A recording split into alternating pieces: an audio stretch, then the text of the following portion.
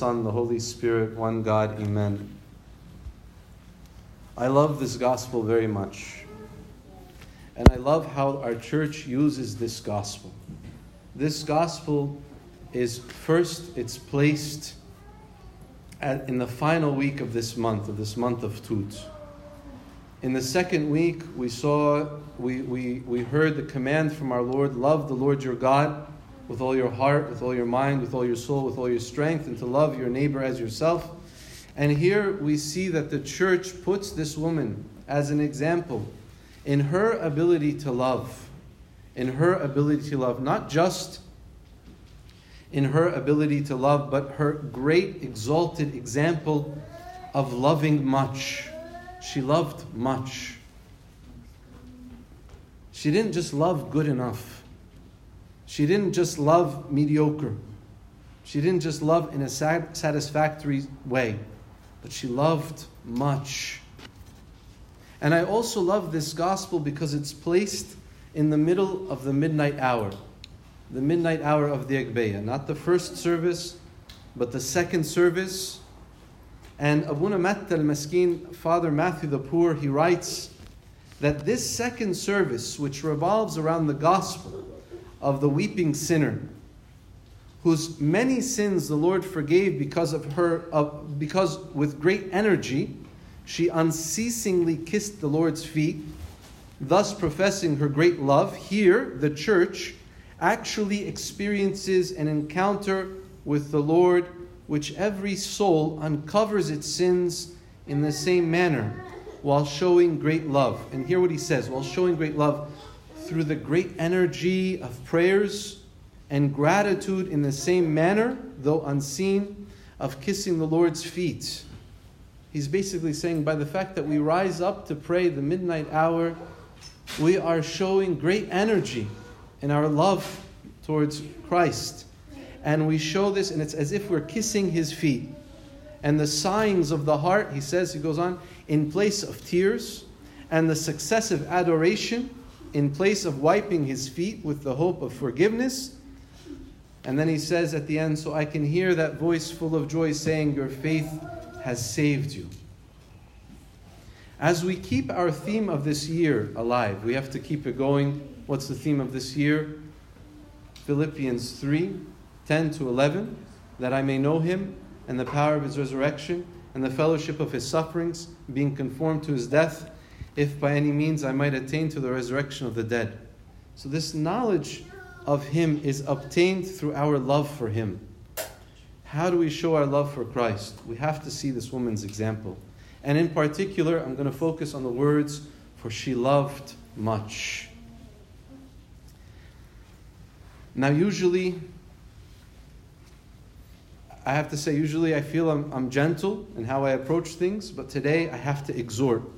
I have to warn. I have to goad on to perfection. I have to wake us up, all of us, collectively. I have a funny story before I be serious again. My sons recently started jiu-jitsu, and the professor, after one of the kids started to cry, not one of my sons, but another kid in the class started to cry because they got hit, right? So the jiu-jitsu professor, he says, he had a funny accent, this is jiu-jitsu, this isn't ballet, right? You're going to get hurt, you're going to get hit, but we got to control ourselves. And we can't be expressing ourselves and just crying. We have to control ourselves. And in a way, it was a reality check for me. Okay, yeah, that's not ballet, it's jiu-jitsu. But here, this is church. And church is something that we have to be able to hear if we're not doing something perfectly, if we're not doing something honestly. And so today I'm trying to convince and rebuke and exhort, but with love. So what are the things that she did to show that she loved much? Number one, she goes and she buys a very expensive alabaster flask of oil. If we take a story from another gospel, Judas complained and he said, this could have been sold for 300 denarii. 300 denarii, it's easy to know how much that is. 1 denarii is for 1 day's wage. So 300 denarii for 300 days' wages. So this was a very expensive flask of oil. She uses her wealth, even if she got it in a bad way. If she got it as a prostitute, she uses her wealth in order to repent. The wealth that we have ought to be used in our relationship with God. And from the very beginning of time, as recorded in the Bible and Scripture, humanity has always used what they had in their relationship with God. The very first story, Cain and Abel. Cain doesn't use the best of his wealth, uses the leftovers. Imagine he had these fruit trees and he gave God all the figs that fell on the ground and they were bruised. And he didn't want to eat them, so he gave them to God. And Abel took the best of his flock. And every time it was commanded of the people of Israel, every time you come into the presence of God, don't come empty-handed. And today, if we mention giving to the poor in order to repent for anything, people might think we're buying forgiveness. If I say, in order to repent, you should give to the poor, people think, oh, this is a way that, like the Catholic Church, in some way we're buying. It's not about what we do, it's the intention. It's the intention. If I do it out of love for God, anything I do out of love for God, it is accepted.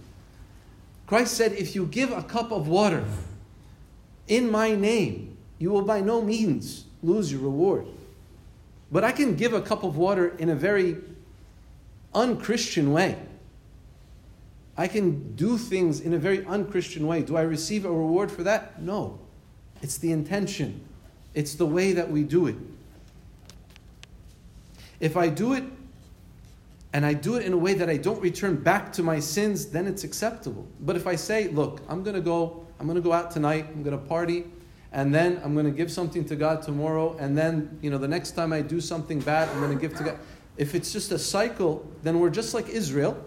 And Israel went through this cycle over and over and over again, where they would be good with God, and then they would sin, and then God would punish them, and then they would cry out to God, and they would repent, and then He would forgive them, and then they would sin again, and then they would cry, and they would be punished, and then they would cry out, and then they would sin again. And God said, in the book of Isaiah, He said, seeing they will not see, hearing they will not hear, lest they turn to me and repent.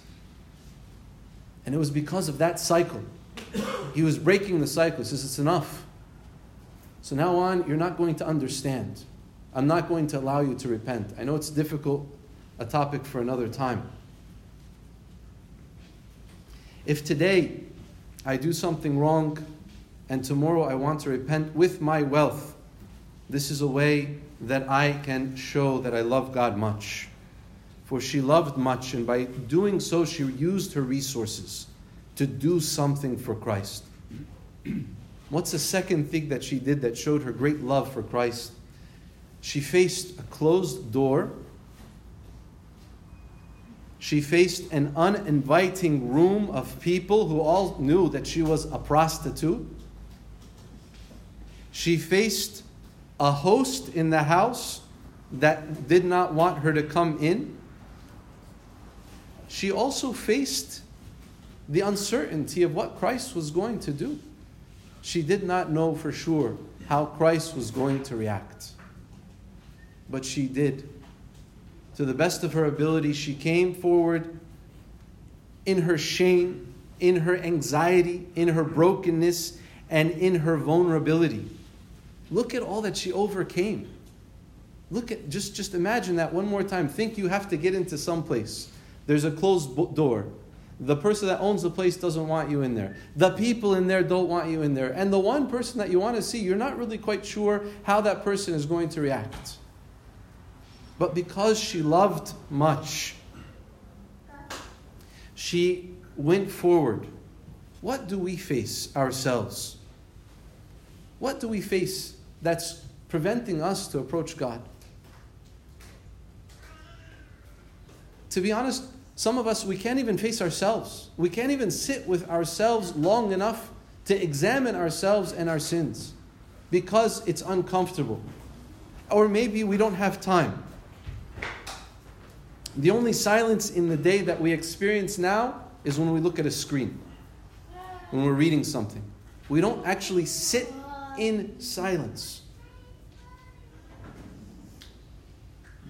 And our lives are so busy with nonsense and trivial tasks in comparison to the kingdom of God that we're so exhausted at the end of the day. We just plop into bed. We don't even have time to pray one psalm. And then we wake up in a hurry and we got to do it all over again. What do we face in comparison to this woman? The door of the house was closed. But when it was opened for her, it was opened for all of us. She was the courageous one that knocked on that door. She did most of the work for us, because now we can approach Christ. We don't have fear of closed doors anymore. It's the opposite. Christ says to us in Revelation, "Behold, I stand at the door and knock." It is we who have the power to open that door, and it is we who have the power to keep it shut. And even in the Song of Songs, there's this time where he says, his hand is on the door, as if he reached in to open, and he's ready to open once he's given the okay.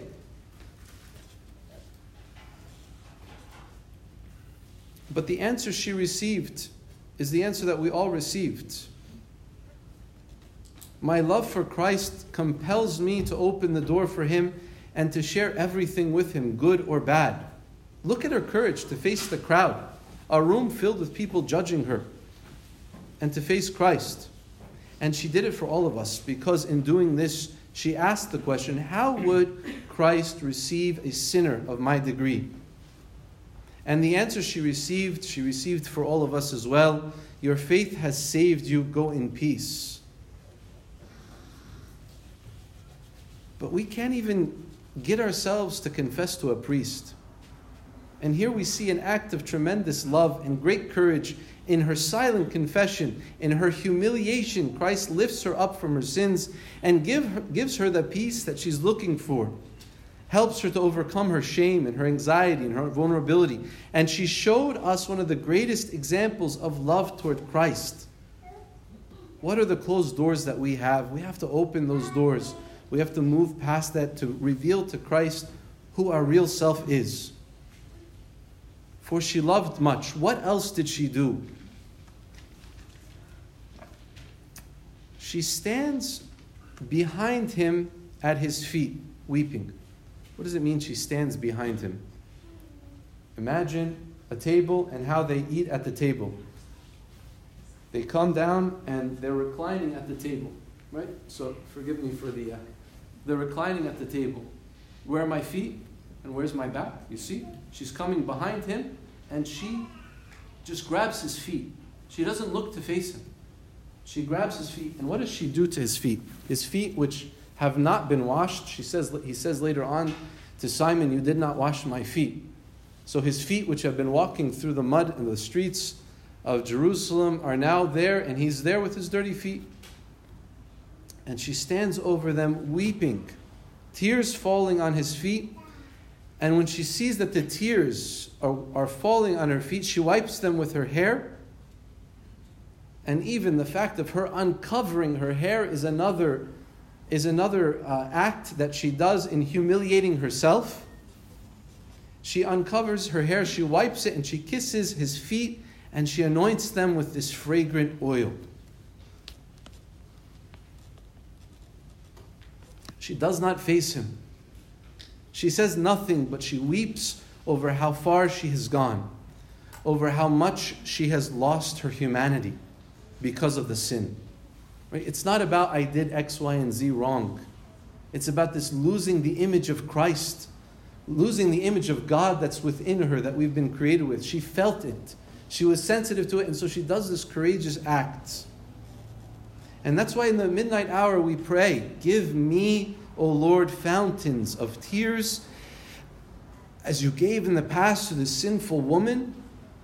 Make me worthy to wash your feet, which liberated me from the path of straying, and to offer you a precious fragrant oil, and to gain through repentance a pure life, so that I may hear the voice full of joy, your faith has saved you. Today, in so much of what we see in social media, so much of what our children are bombarded with, no one, not one single person cares about the effect of sin on your life. Don't tell me lying is a sin. Don't tell me this type of pleasure is a sin. Don't tell me gambling is a sin. I don't want to hear it. Let me just do what I'm doing. Or I'll say, like I'm doing all this other good stuff. Let me just have this one, we call it a guilty pleasure. And the problem for us is we are, forgive me, more like the Pharisee than we are like the woman. We like rules. Everybody likes rules, but for other people. They like the rules to apply to other people. The rules show how much we love God. Christ said to us, if you love me, keep my commandments. So the rules are there for us to show our love for God.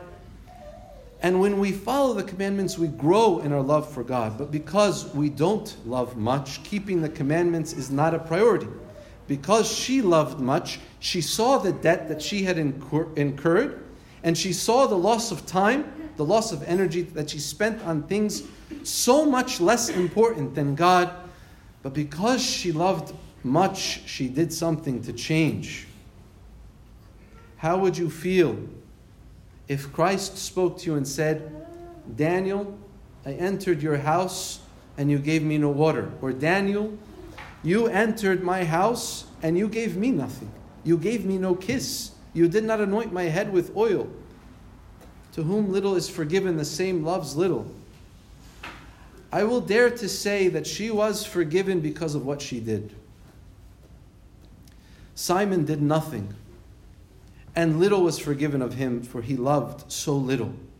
Now we come to church, and forgive me, we demand to receive Holy Communion. That's right, we demand it. All of you and myself, we demand it. And I'll tell you how I came to this idea. We say, I came at a good hour, I didn't eat anything in the morning, I didn't drink anything last night, I confessed to my father of confession. Who are you, Abuna, to tell me you can't take communion? Isn't that demanding to take communion? Isn't that saying I followed X, Y, and Z rules? It's now my right to take communion? She approaches him from behind. She doesn't even want to see, she doesn't want to even look at his face. She feels unworthy to even look at his face, into his eyes. She approaches him from behind. She embraces his feet and she weeps enough tears to cause those tears to flow on his feet. And I approach to partake the body and blood with the same emotion of when I'm checking email on my phone. Or I approach with the same emotion as, whatever, I want to see what's new streaming on Netflix. Think about what we do in our day-to-day life, and then how we're approaching Christ. Even just think about the Word of God, listening to the Gospel, listening to the Pauline Epistle. Oftentimes we look at it as, okay, just whatever, we're just waiting for communion. I have more emotion over a scratch on my car than I do in my partaking of the body and blood of Christ. You can challenge me on this. I've had a scratch on my car, and I take communion. Right? So I'm talking to myself as well. It can't be this way. And so when I say we demand to take communion, it's because we're coming, but we're lacking the right attitude, the right mindset. If I were to say, the person sitting in the 8th row and the 4th seat, whatever, you're not taking communion today. I don't know which I'm not. That's not true. Don't count seats. Hey, look this way. But everyone would say, why? What's the purpose? What's the reason behind it? And I'm not doing this for anything, but I'm just saying, what about the attitude of being, maybe I shouldn't take communion. Maybe I do need to prepare myself. I'm definitely not approaching like this woman. And I have these wonderful prayers for communion. I printed up a couple, and I'm going to hopefully print up some more that we can have. I just need to put it in a nice format. But we say, even as you did not reject the woman who was a harlot and a sinner like me, when she approached and touched you, so also be compassionate with me, the sinner, as I approach and touch you. And as you were not disgusted by her defiled and polluted mouth, which kissed you, neither be disgusted with my mouth, which is more defiled and more polluted than hers. Nor my lips, which are loathsome, impure and unholy, nor my tongue, yet more unclean. We use her as an example of how to approach the body and blood of Christ. And just admit if it's there, that the attitude that we might have is off. And this is collective, starting from all of us. The attitude is off in our approaching Christ. Let us begin to change our hearts, because the heart is what will rejoice in the commandments of the Lord, as the Psalms say, Psalm 19. The heart leads the body, the heart directs the words, the heart manifests itself in the way one acts. So where your heart is, there your treasure will be also. And what is in your heart is who you are and how you act. So please, we have to admit to ourselves the attitude, and we have to change it. We have to lose the sense of entitlement. We come and approach Christ in a way that is completely opposite of this strong and courageous woman, and we need to change that. We need to approach with fear. We need to approach with trembling. We need to approach with preparation. That's the point, preparation. So examine yourself today. Ask yourself this question: why did I even come? And if you do not know why you came today, then be careful about whether you approach. You have to get your mind right and your heart right. The fathers would say the body and blood of Christ is a consuming fire. It burns the impurities of those who are coming with the right attitude, and it burns with judgment those who are coming with the wrong attitude. What did I bring to offer to God today? Give God your heart. My son, he says in the Proverbs, give me your heart. Give God your time. Give God your love. Give God the sacrifice of praise. It's easy to give money. Money is a way that we can kind of calm our conscience. But maybe not as easy as what this woman has done. Do I love God as much? Do I want to love God as much? Do I at least love God as much as I think I love Him? I'm sorry to say that oftentimes we do not love God as much as we think we love Him. Let us pray to God and ask Him, God, let me love You as much as I possibly can. As much as I possibly can. And let us pray these words from the midnight hour: give me, O Lord, many fountains of tears, as You gave in the past to the sinful woman. Make me worthy to wash Your feet, which liberated me from the path of straying, and to offer You a precious fragrant oil, and to gain through repentance a pure life, so that I may hear that voice full of joy saying, Your faith has saved you. May God be glorified now and ever into the age of all ages. Amen.